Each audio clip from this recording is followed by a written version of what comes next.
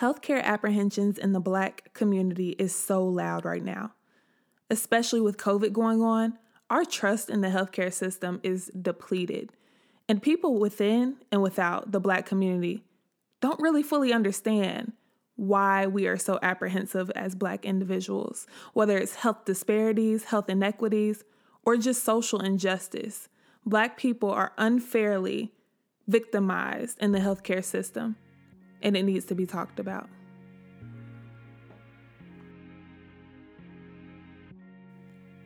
The Culture Debrief is now in session. I'm your co-host, Doc, aka Fresh. And I'm your co-host, Nurse Bre.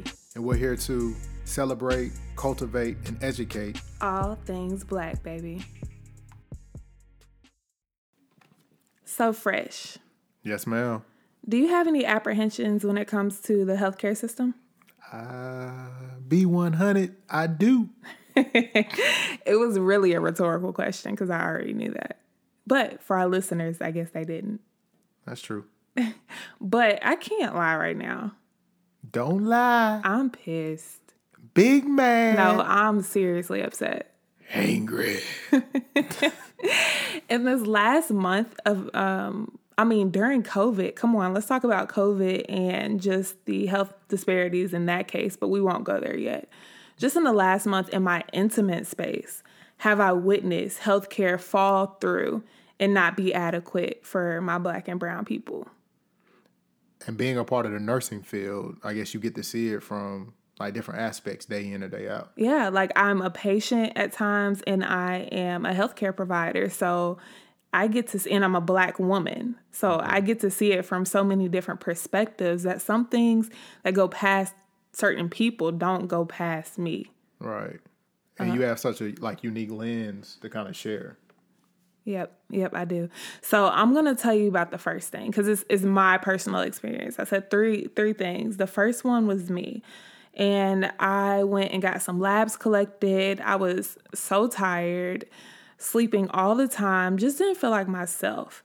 And not until a week after the results had came into my physician's office did they call me with a, hey, forgot to tell you, you're severely anemic. And when I say severe, like my iron was 1 and it has to be at least 60. 1 out of 60? 60 is the low. Oh, so you were low. I didn't have any iron in my system. Yeah, none. And the reason why iron is important is because it contributes to red blood cells. And my red blood cells were super low as well. And later on, if we don't correct this, then I would have to get a blood transfusion. Wow. So what I'm hearing right now is we need to fill out, what is it? Some type of Better Business Bureau form or something? Can you do that in the healthcare system? I don't know. You work in it. I've never had it filled out on me. I don't know. My bad. Okay, proceed. So, that frustrated me. You forgot? Did someone, they were like, oh, hey, because I see multiple providers in this office. And they were like, hey, did this physician tell you? I was like, no, none of the 4 people that I see told me. Do you think part of that confusion came from you seeing so many providers or? No, because the results were in the computer and I don't care if I see 6 people. It's their responsibility to adequately and appropriately treat people who are severely anemic. And if you can't get that right, then you shouldn't be bouncing me to provider because that wasn't my choice. That's their choice. No, I'm with you when you're right. So can you kind of describe iron and anemic and what all that means? I thought I already did. I didn't hear it. I thought I said when your iron is severely low, it causes your red blood cells to be low, which in turn may make you have to have a blood transfusion. Got you. Okay. So I was still stuck on a low. I guess I missed that from 0 to 60. 60 to 1 real quick. Okay. So the next thing that has happened was with my mother. And unfortunately, in January, she was diagnosed with cancer. And throughout this year, it progressed from stage 1 to stage 4. The stage 1 started in her stomach and then progressed to her liver. And we knew this. And she went in to get a CT scan recently. And On that CT scan, it showed that she also had a cancerous lesion in her spine, which we had no recollection of, which I asked her about, and she was dumbfounded. She was like, I don't know anything about this. So I demanded to speak to her oncologist. Big word. So just fancy word for cancer doctor. Also, this individual specialty. The specialty is cancer. And he had the nerve to act like he didn't understand it was there either. So rewind. Well, I'm just confused because I'm a nurse. And you work. That's what I'm about to say. I'm and he's a too. doctor. I am. Oh, you talking about him. My bad. Go ahead. And he's a doctor, and he's acting like he doesn't understand or he didn't know that this was on the CT when I, as a nurse, was able to see it clear as day.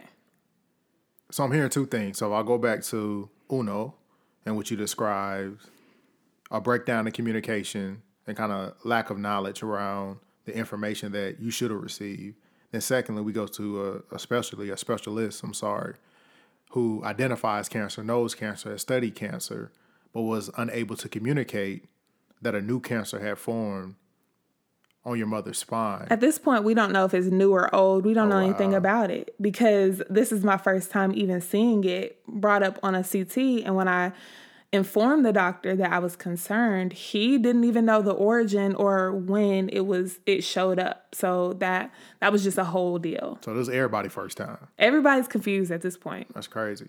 So let me think about or kind of talk about something. So in the effect that you are knowledgeable about the healthcare field, you have experienced in it, you're studying it as a doctoral student.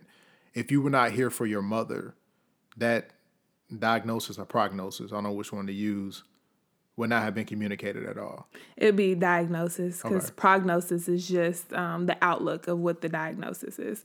But yeah, she would have had no clue, and they just would have been treating the cancer that she has, and she would have just been complaining about her back, thinking it had something to do with muscles, and nobody would have addressed it, and that's alarming to me.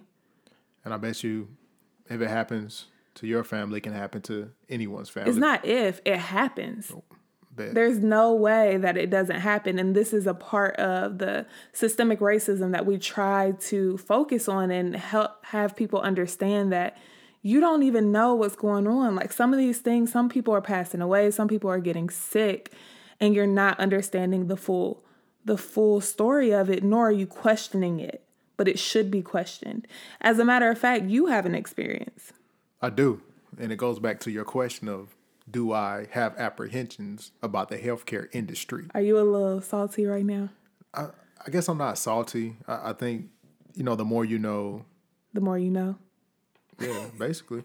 But I was thinking about experience too. So having the opportunity to go through an experience that I went through has made me a better informed patient.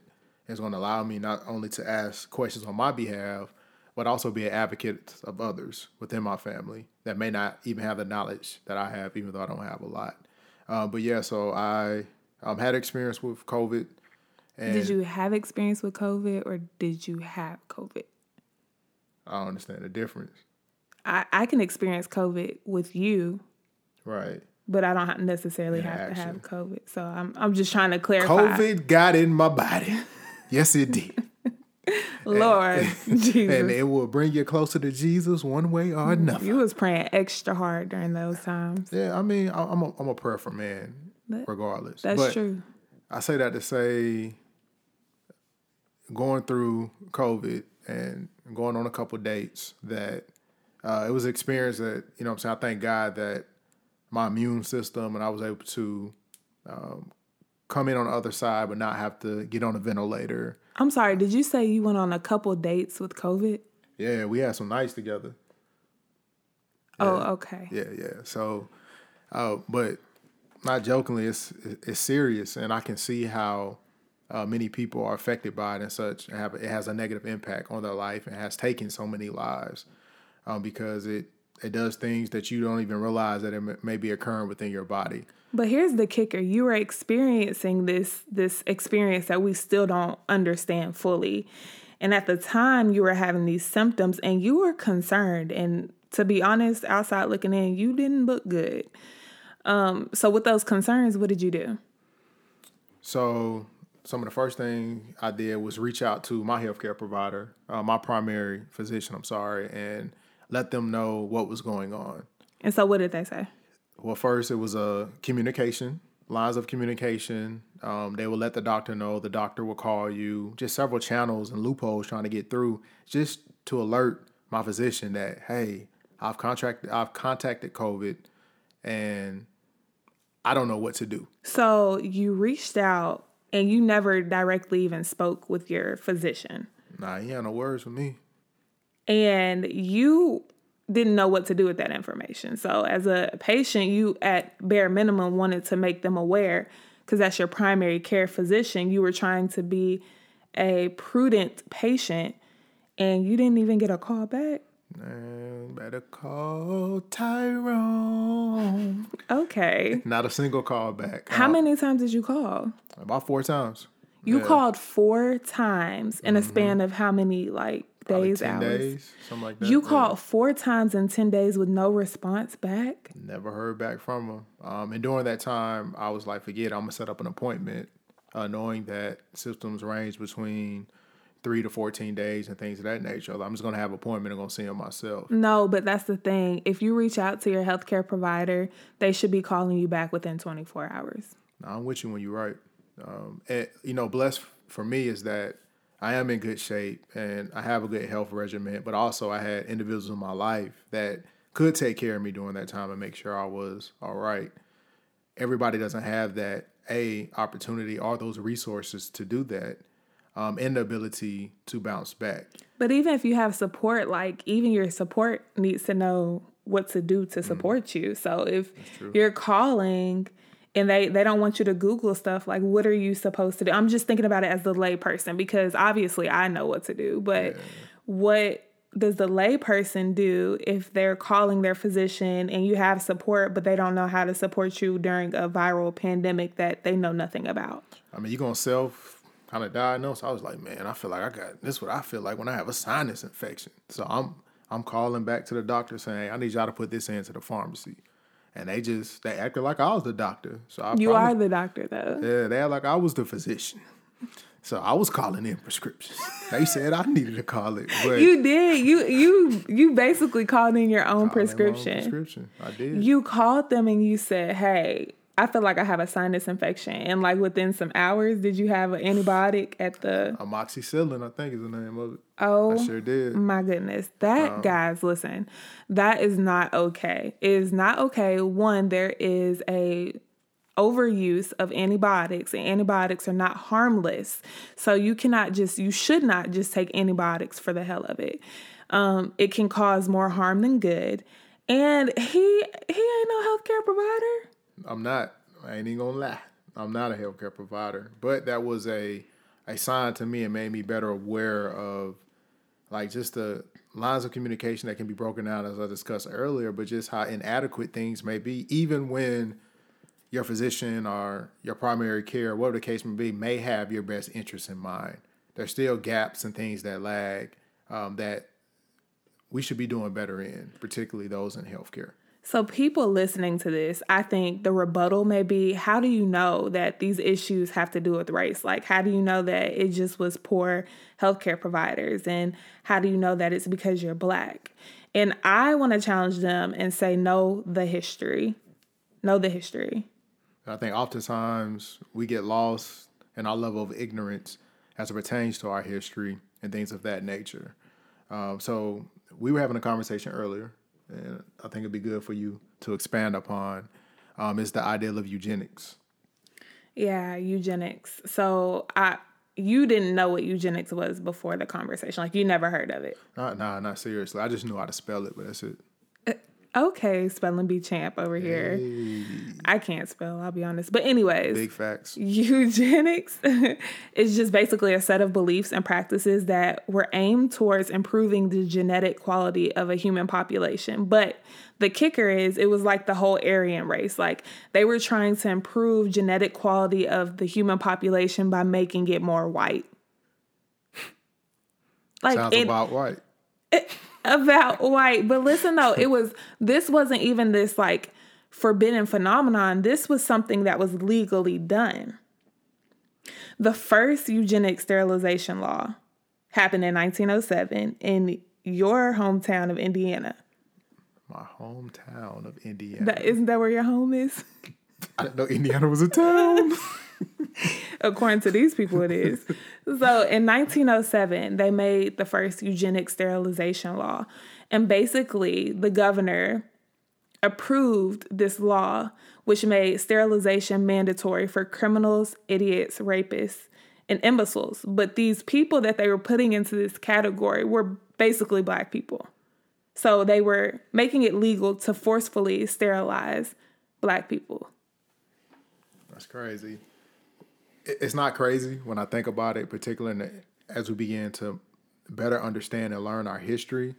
But the fact of the more and more that we find out of how the Black community has been sterilized, how we've been wrongfully done, each one of these systems, whether it's healthcare, education, police, whatever the case may be, they have always fought against us. They found a way. Always. They found a way to oppress us in some kind of way. And this was in 1907, the first law was passed, and 30-ish states followed after that. And not until 1921, the Indiana Supreme Court ruled that this was unconstitutional. And it was unconstitutional because white elites with strong biases were the ones making the decision to say who is fit and unfit and who could embrace eugenics. And then none of them look like us. None of them. Eugenics ain't for us. And the issue is just, this forced sterilization historically has had so many implications to Black people in general, but I'm going to speak as a Black woman. It has been huge when it comes to Black women. Let them know, Queen. So, you'll hear older people talk about like a Mississippi appendectomy. And an appendectomy is just taking out the appendix, right? But it's called the Mississippi appendectomy. And what happens is you go in for this small procedure and you come out sterilized because they take away your reproductive organs. And they do this sometimes without consent. They did this sometimes with consent, but not informed consent. And sometimes they coerced the patients and said, hey, if you don't do this, then you won't be able to receive your government assistance. Just another way of picking, prowling, like tearing away and operating on the Black man and woman, bodies to create something that they can't be. They literally were forcing hysterectomies on Black women. And again, some Black women didn't know until years later. They didn't realize why they were having infertility issues. And some of them knew, but didn't think it was permanent. Some of them said, well, hey, they said I had to because my family wasn't going to eat. It's a tragic phenomenon. And I would encourage our listeners to just go look back at the history of forced Black women sterilization because it's awful. Yeah, it's just interesting to really think about the strategy that was put into place. So we're not only just going to kill you outright after you're on Earth, we're going to make sure that you're not even born, and the ability to recreate and reproduce it won't even be something that can happen. Like, it's just not going to occur. Like, we don't want to see you one way or another. And unfortunately, you're talking about alive, but dead or alive, there's no winning. Do you know who Henrietta Lacks is? I do, actually. Yeah. So, she's another great example that Henrietta Lacks, and unfortunately, through all the research and the lucrative nature of her cells that I will talk about, her family still remained in poverty and couldn't even afford healthcare. But this woman, without consent, had her cells extracted with a tissue sample from Dr. George Gay. And he dispersed these cells because they were some unique cells that never died. They forever proliferated, which means they never died. And this was very new. Cells always died. You couldn't have them. Her cells were indefinite. They didn't die. And he took those at a gynecology center because she had cervical cancer and she was unaware of this. And her cells went through Johns Hopkins and ended up becoming the baseline for treatments and vaccines. They have helped, treat HIV. They've helped with different antivirals. They've helped with cancer studies, polio vaccine, leukemia, so many things. And her family didn't know about it until later on. And these people struggled with healthcare and having enough money to eat. Yet this was such a big factor in the healthcare field. Another prime example of how the world is built on the back of a black woman. It's crazy, literally, on the back of a black woman. And just the mere ideal of how blacks, we never receive our due. In any case, and a lot of stuff that we have the chance and the way in which we operate in this world today. It's scary. People are questioning the COVID-19 vaccine. I ain't touching it. Listen, I'm with you. I'm not touching it either. It hasn't been enough time or anything, but people are being ridiculed for saying no to the COVID-19 vaccine. But if we look back at the Tuskegee syphilis study, we can understand where these apprehensions come from. Being inoculated with syphilis at a time that there was already a treatment for syphilis to black people is sickening.